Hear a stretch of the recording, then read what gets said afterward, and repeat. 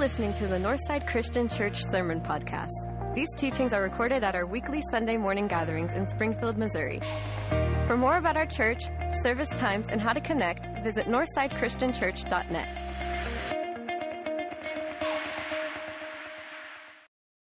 Well, good morning, Northside. It's an exciting time to be around Northside. As you can tell, all of the stuff that's starting up between Rooted. We've got Ignite tonight, which is training for your ministry purposes. Hopefully you're coming if you're involved in one of our ministries there. I want to do something a little bit different this morning to start off. I'm going to ask everybody to stand as we read our text for this morning.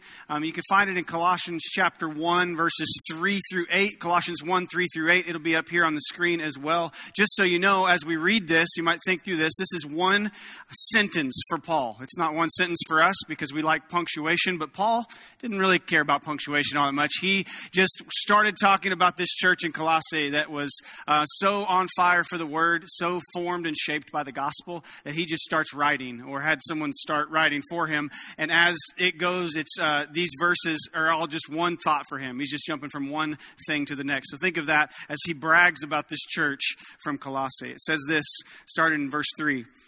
We always thank God, the Father of our Lord Jesus Christ, when we pray for you. For we have heard of your faith in Christ Jesus and the love you have for all the saints because of the hope reserved for you in heaven. You have already heard about this hope in the word of truth, the gospel that has come to you. It is bearing fruit and growing all over the world, just as it has among you since the day you heard it and come to truly appreciate God's grace. You learned this from Epaphras, our dearly loved fellow servant. He is a faithful minister of Christ on your behalf, and he has told you about your love in the Spirit. This is the word of the Lord. Amen. Would you have a seat? What I'd like to get to this morning is to talk about what it looks like, the marks of a gospel-formed community. As a matter of fact, we're going to talk later in the message about the DNA of a gospel-formed community, as this church in Colossae was. This is something I would love to dig into, but I think the first thing that we have to do is define gospel. Right here in the middle of this text, in the middle of this nice long run-on sentence that any of you would get extra credit if you tried to diagram it. This nice long sentence is this idea of the gospel. All of the things that describe this church that Paul is bragging about come from what he calls the gospel, which has come to you. The word of truth, he says it is.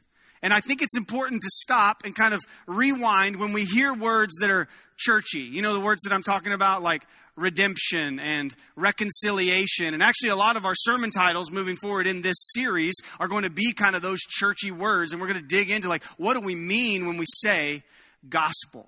What does it mean? Because words can mean different things to different people at different times. You know, the other night I realized that my 3-year-old daughter has 3 different words for blankets that lay on her bed.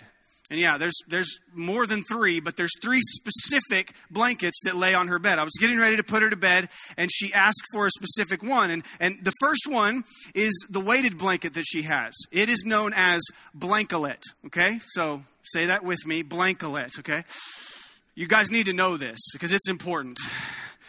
So Blankolet is just, there's nothing really special about Blankolet. It's just it's pink, of course, and it's weighted. So it's there. Blanket is, it's just a regular weighted blanket. But if you call it blanket, you're not going to bed that night, okay? Because if she asks for Blankolet and you give her blanket, see, that's a different cover. On her bed is a blanket that we bought her when we bought her bed. We thought it would look nice and we'd make her bed up and that sort of stuff.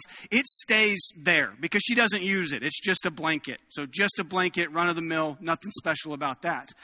But the other night, I was putting her into bed and she was insistent that she needed a different cover.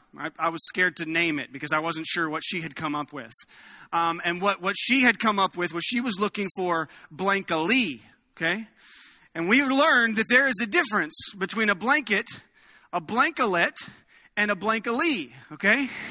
And you have to get these right, okay? If you've ever had a 3-year-old in your house, you know that these are important things to know. Like, you're not winning this argument, and even though I sat down and just tried to logically explain to her that they all do the same thing, I tried to tell her that we could just use one word as a blanket statement to cover them all. She did not think that was funny. And And she just was like, no, Blanca Lee has to be here. She was not having it.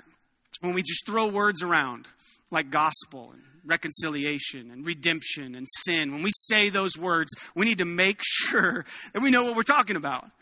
It's definitely, when we define gospel, it's probably a pretty good idea to know the words that we're using. Paul clarifies to the Galatians because they were using the word gospel and were a little bit confused. He says this in the opening of that verse, which sounds a little bit different than the way he praised the Colossians.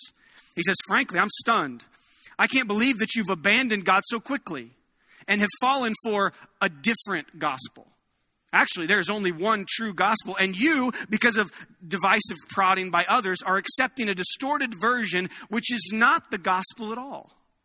Paul's urging this early church, you got to get your vocab right, because you keep calling this, it's like the Princess Bride. You keep using that word, but I don't think it means what you think it means, right? No, we're not talking about three different blankets here. We're talking about one gospel, and early on, the meaning of that word has already started to leak in the early church. There were churches that said, well, maybe this is the gospel. You see, for the Galatians, there were the false teachers known as the Judaizers, which is kind of a cool name. Not cool people, though.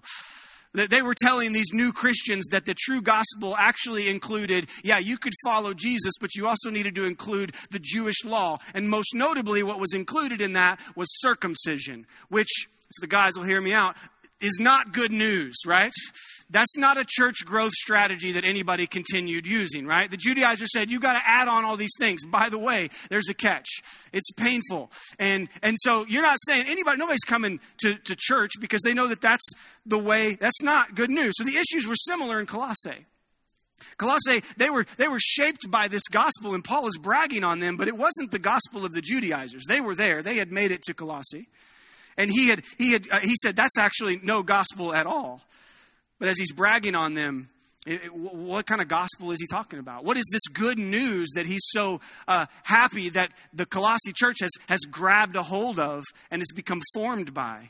Well, if it wasn't from the east in Jerusalem, maybe it came from the west. The farther away from Jerusalem that you went to the west, you would get closer and closer to Rome, and the influence was growing in the Roman Empire.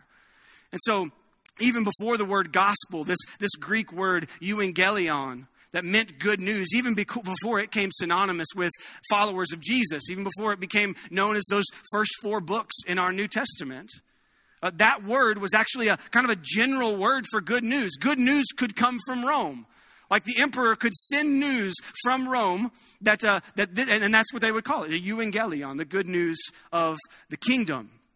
Michael DeFazio shares an image in his book that was an inscription that was actually found on stone in 9 BC. I got a picture of it here. So if you want to, we'll all read it aloud together. We bring up that tablet there. And now, there it is. All right, so let's all read together as we... First off, it's in Greek, and second off, it's not a very good picture. So I put all of what was on that tablet, not actually all, this is one little section of it. Here's how they describe the birth of Caesar Augustus. Here's how it says, since Providence, which has ordered all things and is deeply interested in our life, has set things in most perfect order by giving us Augustus, whom she filled with virtue, that he might benefit humankind, sending him as a savior, both for us and our descendants, that he might end war and arrange all things. And since he, Caesar, by his appearance excelled even our anticipations, surpassing all previous benefactors, and not even leaving to posterity any hope of surpassing what he has done.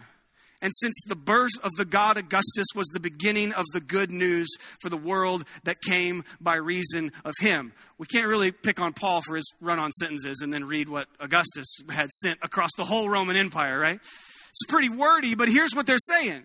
The good news of Augustus, the good news, the gospel has come to Rome. Finally, a savior is born that can end all wars, that can bring peace to the entire Roman Empire, to the entire world. And it's so good that they called him the god Augustus. And I started reading this and I was like, well, that sounds a whole lot like what they said about Jesus, right?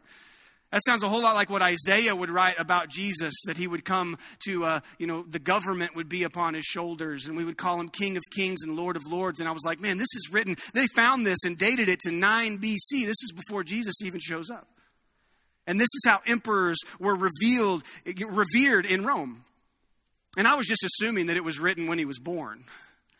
But then I started doing math, which is hard for me. So I dug into Wikipedia and saw that when this was written, 9 BC, Caesar Augustus, you remember in Luke chapter 2, when Caesar Augustus issued the decree that all would go to their hometown, and the Linus story, right? The Jesus story. That's how Mary and Joseph end up in Bethlehem to have Jesus. When this decree was written, 9 BC, Augustus was over 50 years old. So this is not some birth announcement saying the king has come, he's been born. This is like a lifetime achievement award. And there's a whole lot of revisionist history going on here. Now, Augustus actually was a really great emperor for Rome. He accomplished many things. He did a lot of the things somewhat that this said, but they gave him nicknames like a son of one of the gods. And in the same inscription, actually later on in that inscription, it says that they actually wanted to morph and change the entire calendar so that the first year of the calendar, year 1, would be the year that Caesar Augustus was born. Does that sound familiar at all? Pretty interesting how they're borrowing the language to create their gospel. You see, this was the environment that the Colossae church found itself in. Caught in the crosswinds between two false gospels, each flaunting themselves as good news. The Judaizers from the east in Jerusalem and Rome from the west. To the Judaizers, the gospel meant that Jesus plus more. Jesus plus more laws to follow, which was not good news at all. And to the Romans from the west and to the Greeks, the gospel was a ruler that would conquer all of our enemies and would end all war and bring peace to everyone. But Paul and the Colossians knew that was not the true gospel. That the good news was not Jesus plus something else. Paul and the Colossians knew that the true gospel, the good news, was not some form of nationalism to the point where we can't distinguish our earthly authorities from divine power. What is this word, the word of truth that Paul keeps talking about? What is the gospel? What do we mean when we say gospel? I was talking to our middle school minister this week, Garrett Hawley, and we started talking about, like, how do we know what we're talking about when we say gospel? People just spread, when people go to spread the gospel, we just kind of say, that's a good thing, right? You're spreading the good news. And he talked a lot about his middle school students. When you talk about words like the gospel, many of them can tell you that when you say, what does gospel mean? They'll say it means good news. Some of them might even be able to tell you the Greek word, euangelion, that it actually means. It's actually closely related to the same word as evangelism. They could go into all that. And you ask them the next question. It's like, well, what is the good news? And they get the answer that a lot of us would probably give. Jesus, right? That's where we go to. Jesus is the good news. We're like, well, who is Jesus? Well, he was God. Well, wait, Jesus was God?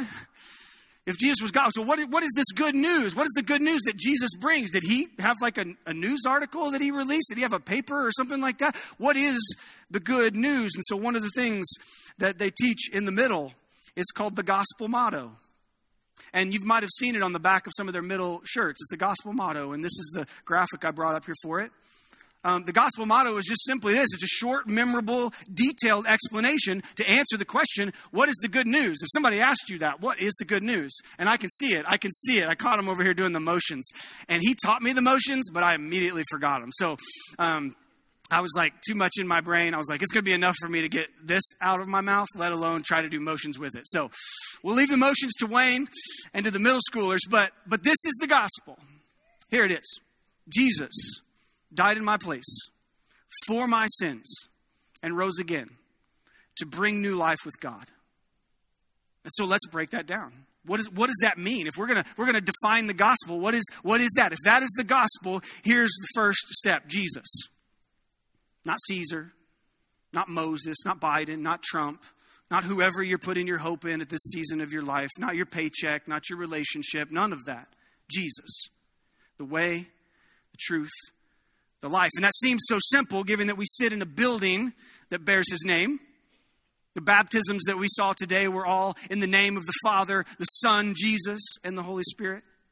Every prayer that we lift up today will be postmarked with Jesus' name on it, sent to heaven. The gospel starts with Jesus, and that can't be understated. That's why it's the top line. John chapter 14, Jesus gives what I call the most inclusive, exclusive invitation. He says, anyone can come to the Father but it's got to be through me. It's an exclusive invitation through him. He invites everyone, but he tells there's only one way to the Father, the way, the truth, and the life. Jesus says that. I heard a story of a college student who was visiting local churches. He came to school here in Springfield and decided he would hop around for a little bit. And he sat in one local church who was preaching on this very text, John chapter 14, where Jesus says, I am the way, the truth, and the life. And the preacher of this particular church paused and he said, now, what Jesus meant to say there, which is a very dangerous thing, good time to stand up and walk out. What Jesus meant to say there was that love is the way and the truth and the life. You see, we have this tendency to let love and what we think of love define what Jesus and God should be, as opposed to God is love, letting God define what love should be. This college student felt pretty uneasy sitting in there, as he should have. See, Jesus is what makes the gospel good. If you remove Jesus, there is no gospel. Commentator Warren Wiersbe said it this way. He said, the gospel message does not center in a philosophy or a doctrine or a religious system. It centers in Jesus Christ, the Son of God. It's the top line. He is the Son of God, not just by nickname as Augustus had. Several verses down in Colossians, Paul will call Jesus the image of the invisible God, the firstborn of all creation. Top line stuff. Hebrews calls him the author and perfecter of our faith, who needs nothing added to him or nothing subtracted from him. There is no good news. There is no gospel without Jesus. Line number 2, he died in my place. Caesar Augustus wasn't dying in anyone's place.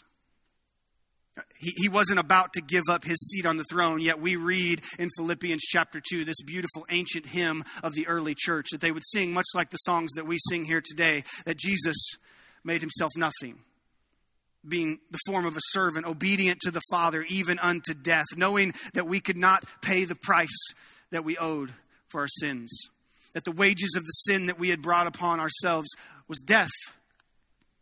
He became a ransom for us, and he died in my place. Why? For my sins. For my sins. So that all the sins that we've wrapped ourselves up in. This is Wayne preached last week, the identities that we find ourselves entangled with, the things that we identify as opposed to just Christ. He took it to the cross. And just as the criminal Barabbas was released and the innocent Jesus was murdered, we are released and set free from the bondage of our sin. It wasn't enough for him to just pay the debt of our sin, though. He could have taken away the debt and then said, good luck, try again. Don't get in so much debt this time. No, he rose again. And he rose again. Jesus flipped the tables on guilt and shame so that we don't live in a world of Judaizers where we have to live in fear. We don't live in a system where we need to put our hope in somebody who thinks that they're God. 2 Timothy chapter 1 says, and through his resurrection, he has wiped out death and brought to life and immortality by the way of this good news. Same word there for the gospel. He defeated death itself. He did enough. But not just for this life. You see, a lot of times we think he defeated death. He defeated sin. And that's great. Now we get to just wait till later.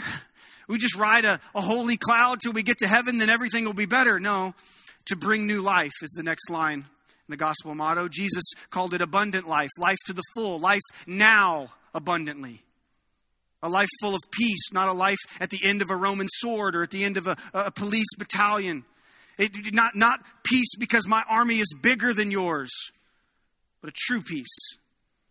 New life that Jesus brings is life with a renewed purpose.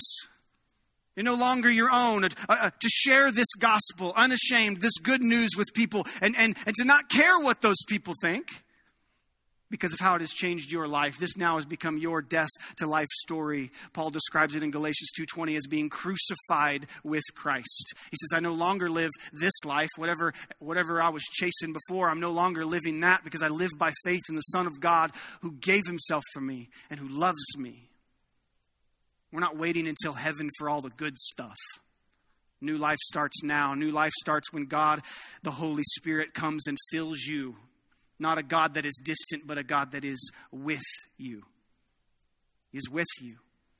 You're not alone in your battles. You're not alone in your struggles.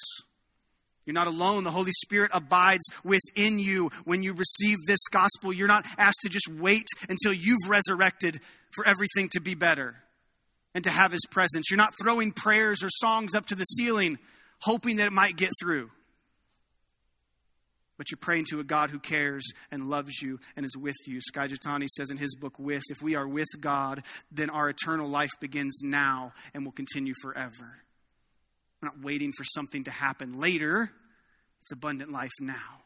God is with us, with God. The Father who watches his children run from one failed solution to the other. The Father who looks and watches us put our faith and our identity and our hope and our trust in everything besides him. The Father who watches us spoil the inheritance as the Son did. But he's also the Father who stands on the porch night and day watching for his children to come back home. The Father who is holy and just and kind and loving. The Father who defines those words, not those words that define him. Jesus died in my place for my sins and rose again to bring new life with God. That is the gospel. It seems so simple. It seems so concise. And this is what shaped the church in Colossae. It wasn't from the east where the Judaizers said Jesus plus. It wasn't from the west where they worshiped, the Roman Emperor Augustus as a god. It was this gospel. This is what shaped that church. This is what should shape us. And so I want to imagine for a second that Paul wrote a letter to the American church.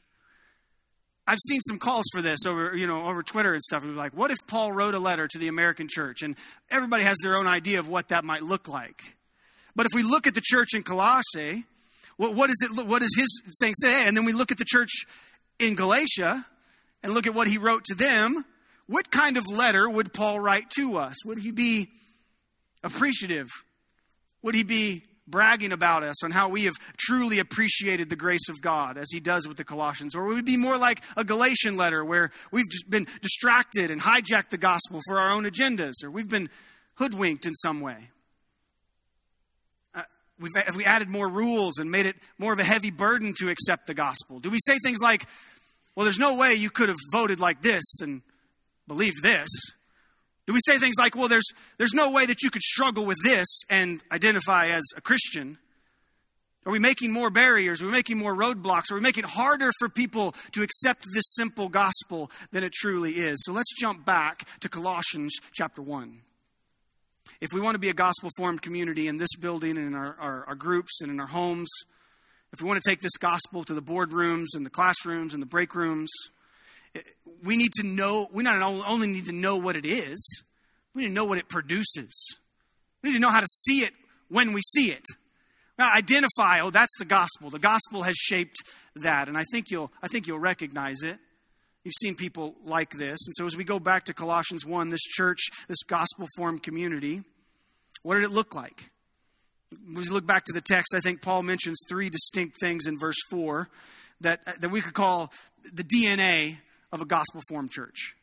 The DNA of a gospel-formed community. And they are pretty simple ones. They're more of those kind of throw it out church, Christianese type of words. Faith, love, hope. Some of you might have those like vinyl things put over your, like your fireplace where it's like faith, hope, and love, or live, laugh, and love, or something like that. Like that kind of what that feels like, right? Thanks, Paul. Faith, hope, and love. Great. Okay, we get it. Like that seems very churchy. That's very, I'll put that on my coffee mug and remember, I got to have faith, got to have hope, got to have love. Well, let's look into those just a little bit. As he says in verse 4, he says, "For we have heard of your faith in Christ Jesus and the love that you have for all the saints, because of the hope reserved for you in heaven." He mentions those three strands. I'm going to call them the DNA of the Colossian church. Let's look at faith first. The first thing he mentions is their faith in Christ Jesus. Their faith in Christ Jesus. How awesome would it be if when someone started talking about you, it's the first thing that they mentioned? And even if it was like kind of annoying things, like, yeah, they're so like into Jesus. It's like kind of nauseating, right? And it'll offend people. They're like, man, it's like every conversation they try to talk about Jesus. I was like, can we just have lunch, bro? Like, you got Jesus this? Think about that. Most people know you for something. You have things. We talked about some of these last week with our identities that we put our faith in. Most people know me for things like my height and the proportion of like how skinny I am to how tall I am and how funny that looks. That's fine. Some people know me for like what car I drive or the teams that I root for or yell at, whatever. People know these things about me. But what are you known for? What are the things that people know you for? You know, I've got one of those last names that keeps me from getting nicknames. So people just call me Tiger. So a lot of people know me as Tiger. As I grew up, I was Tiger's little brother. Okay? That was my identity in high school. As I went to college, nobody knew my brother when I got to college, so I became Tiger again. But they used my first name. They used Alan a lot. And then I moved off to work at Christian Campus House, a ministry that we're talking about supporting today. And everybody there called me Tiger. Dave Embry, the longtime director of Christian Campus House, would call me El Tigre, which is a cool nickname. I like that, right? I think that means the tiger. I'm not sure. I have to look it up. But El Tigre, like I got the people know me because of my name. They're like, you know Alan Tiger. They're like, Tiger, yeah, we know the Tiger. We know El Tigre. And whatever that comes with. But imagine the first thing that came to people's minds when you came up in a conversation wasn't how tall you were or how you spell your last name wrong or any of those sort of things. It was how faithful you were to Jesus. I'm sure if you thought about it in this room, I'm sure you could think of somebody like that. I pray that it's you, but I'm sure you know someone. You're like, that person, that's the one. The Colossae church, they knew someone like that. His name was Epaphras. He's mentioned a little bit farther down in our text this morning. Epaphras was a disciple of Paul. He was likely baptized and came to faith in Christ while Paul was in Ephesus years earlier. There's only one other mention of him outside of the book of Colossians. There's only one other mention, and Paul thinks very highly of him. The things that Paul says when he talks about Epaphras in this book and one other time is a pretty raving review. 5 stars on Google. Epaphras is a dude, right? He's a disciple maker. Paul calls him things such as a faithful minister of Christ, a servant of Christ Jesus, a hard-working man, always wrestling in prayer. Epaphras was a disciple maker. He wasn't a consumer. He didn't go and hear the gospel with Paul and then go, Paul, I'm hitching my wagon to whatever you're doing. Wherever you're going, Paul, I'm going with you. No, it's told that Epaphras immediately went back home. He was from Colossae. And he shared the good news. He shared this gospel of Jesus coming and dying and taking care of sin for good and raising from the dead. He shared this gospel with Colossae and started this church. As a matter of fact, it's known that he probably had his hand in planting at least 3, probably 5 churches in that area, in that vicinity. And was kind of the head of all of those churches. But we don't hear a whole lot about him because he was busy. And here we are, a couple of thousand years later, talking about a city that no longer exists. But there was a church. There was a church that Paul had said was bearing fruit all over the world. The second strand of this DNA of a gospel-filled community is the love for others. The love for others. And Paul uses in there when he says, we've heard of your love for the saints. That word that he uses for love there is that special Greek word, agape, which is used in very specific situations in the scripture. It's not used flippantly like we would say, like I love hot dogs, okay? Like it's not that kind of love. I don't know, maybe for some of you it is that kind of love. I watched the hot dog eating contest. I think that might be agape for that guy. But agape love, this special use that Paul says that you have this not brotherly love, not conditional love. This is this unconditional love that only comes from God. Their faith was not just a slogan or a creed. It showed itself in real love, real world love. Not because they owed you something, not conditional or brotherly, but real agape love. This is the kind of community that says things like, how can we help? And they actually mean it. It's not just condolences. Let us know if we can help you in any way. And they actually do mean, and sometimes they force their way in and say, I'm going to help. Now, this is the kind of community that overflows with hospitality. I had a college minister friend of mine told me that one of the first signs that you can see that the gospel is forming a person is that they start to let go and loosen their grip on the things that the world holds tightly. So think about those things. What are they in our world? Our money, our homes, our jobs, the things that we hold on to tightly, the things that we would not let anybody come into our life and mess up, our relationships. We're not going to let anybody come mess those things up. We love our kids so much. We're going to hold them so tightly. We're going to helicopter parent them. We're not going to let them have any bad influences. We're not going to let them see any of that sort of stuff. But when the gospel comes and shapes you, you start to loosen your grip on some of those things. Not to be flippant, not to be like a bad parent or anything like that. But as the gospel comes and you start to loosen your grip, you see people start to open up their homes to people who need a place to stay, loaning out their cars to someone who needs a ride, helping those in financial crisis without expecting a return. This looks a whole lot like the church we see in Acts chapter 2 when it's described. As Luke writes the book of Acts, he says, I'm seeing this community and it's just formed by these people who just keep giving stuff away. Like when the Lord has blessed them and they have excess, they give the excess away. Some of them are selling extra fields that they have. Some of them are selling their properties and possessions. Nobody is in need, so they can help. A gospel-formed community is formed by love for others. As I was finishing up writing this sermon on Friday, I'm sitting in my office, getting to, see how incredibly hot it was outside. When I pulled in on Friday morning, I made sure to park my car up under the awning in entrance 2. I know a lot of you would like to try to do that. Please don't try that on a Sunday morning. But it was shaded, and I was like, it's going to be hot today. I'm going to pull up under there. And as I took my lunch break, I walked out into this main lobby, and I saw what looked like a brick laying on my car. And I was like, I know we're not supposed to park there, but like Wayne didn't have to throw a brick. That's his parking spot. So I was like, there's a brick on my car. Like there's like a legitimate brick on my car. I was like, what is going on? I hadn't noticed anybody coming through. So I walk out and I'm taking pictures the whole time, for the insurance and evidence purposes or whatever. And as I get to my car, on the hood of my car is laying this, and it is a brick of something. I noticed it wasn't thrown there. It was placed there. And in this brick, you can tell that it is filled with change. Some kind of money. It's like a lot of quarters, nickels, dimes. It's filled with change. And I was like, looks like working on Friday finally paid off, right? I should come in every Friday and see what, the brick fairy drops me. All right, so I go out and I pick this up, and as I pick it up, this tag falls off. And all it says on this tag, there's no name. There's just a smiley face as a signature, but all this tag says is for our water project.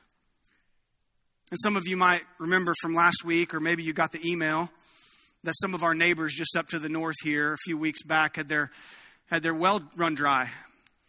And they didn't know it was happening, and it needed a lot of maintenance. It needs to be redug, and they've been without water for weeks now. And this, from a family in our church, we learned about this and learned how we could help. We put out the email, and I think Wayne mentioned it last week. And as we started talking about it, and I see this on Friday, I asked Helen this morning. I was like, "How generous have we been? How have people been given to this? This is amazing. This is a gift of love, and this looks like this came out of like everything you could scratch up." And I asked Helen this morning for a report. Over $13,000 has been given to that project to dig a well for our neighbors. That's love. That's a Acts chapter 2 church. That makes me proud to say that Northside is my home. That's true love. Love for others, not expecting a return. Whoever did this had stuffed this paper full of change, and I don't know who you are, and I know you don't want anybody to know who you are, but this is love. Imagine the church in Colossae was a lot like this. They heard of a need and they would help. They heard of something that they could do and they did it. The gospel is synonymous with love for others, generosity. Some of the key fruits of the gospel are generosity and love that flows without expecting return. Finally, the third strand of a gospel-formed community, he mentions the hope of heaven. The hope of heaven. The gospel brings something that no other news from the east or from the west or from Fox or from CNN, no other news can bring you this hope. It didn't make the Colossians indifferent to the things that were happening. It's like, I got a ticket to heaven. You don't need to worry about anything else. You can tell they're loving their neighbors. But it did help them see things through an eternal perspective. They held They held the same views as their spiritual grandpa Paul when he said, to live is Christ and to die is gain. They lived it and they meant it. As I was studying, I came across some history that really made these words even more powerful. You see, Colossians was likely written somewhere between AD 60 and AD 62. So 60, 62, somewhere around in there. We're talking after Jesus was born. But about 50 years before that, in AD 17, Colossae and the surrounding towns had been completely destroyed by a massive earthquake. It's historically recorded. You can go find that anywhere. But I found it on Wikipedia, so I trusted it. Right? I back-checked it in the encyclopedia. Right? 50 years is a long time. 50 years is a long time. But as I was studying, you got to believe that there's no doubt that there are some people in Colossae, there are some people in that church that remember this earthquake. I've never been a part of an earthquake. I've never been a part of something, but I can only imagine. I know some of our brothers and sisters in California just a couple of weeks ago felt the earthquake. I've never been a part of that, but I can imagine, especially think about living in an ancient world without news or modern technology, not knowing what had just happened. It would have had to have felt like the world was coming to an end. The ground is shaking. They've read about this in prophecies, right? It's the end. And we read that the city is rebuilt, but it never really reached its original prominence. I mean, it was a big time commerce section, and then Rome came through and built some bigger highways through other towns like Laodicea and Hierapolis and places like that. And Colossae kind of got just like left behind. You know, they built the interstate and it kind of just got left. And so in that rebuild was a church. In that rebuild is this church, a church filled with people who put their faith in Jesus Christ alone, who loved one another, knowing that at any time, as their parents could tell them stories of, the ground could begin to shake and this would all disappear. There's something about having a hope of heaven. They had this hope. They had this hope that amidst being under Roman rule and emperors who thought that they were God, they had this hope that among the false teachers who came from Jerusalem, that tried to hijack the gospel that they had built their church on, they had hope in the day-to-day struggles of the human experience. They knew that there was something better coming. They could see their struggles now through an eternal perspective. And here we are. It seems, I actually read on, and about the exact same time that Paul is believed to have wrote and sent this letter, another massive earthquake hits Colossae. The town never recovers. Really never to be seen in the history again. I think villages popped up here and there and became like an immigrant village for a while, but on the map now is completely gone. The city would not recover. There would likely be many in that church who found on that day, as the ground shook once again, the hope of heaven was revealed to them that day. And yet here we are, thousands of years later in a church, reading about a church that's been in a city completely wiped off the map twice. And out of the ashes of a community comes this church that has left its mark on history through poverty and natural disasters, hunger, war, corruption. They lived with the scars of humanity, yet their hope was in something bigger. A gospel-formed community has its faith in Jesus, has its love for others, and maybe most importantly, to hold all of that together, is the hope of heaven, of greater things to come. Tim Mackey from the Bible Project describes the enduring power of the gospel like this, when he says, something happens when people tell the story of Jesus and start living like he really is the King of the world. When you truly believe, that is the gospel. The gospel that doesn't come from the east or from the west or from whatever pops on your news feed tomorrow. The gospel is that Jesus died in your place for your sins and rose again to bring new life with God. He really is the King. Not just by nickname, but by his nature. He is.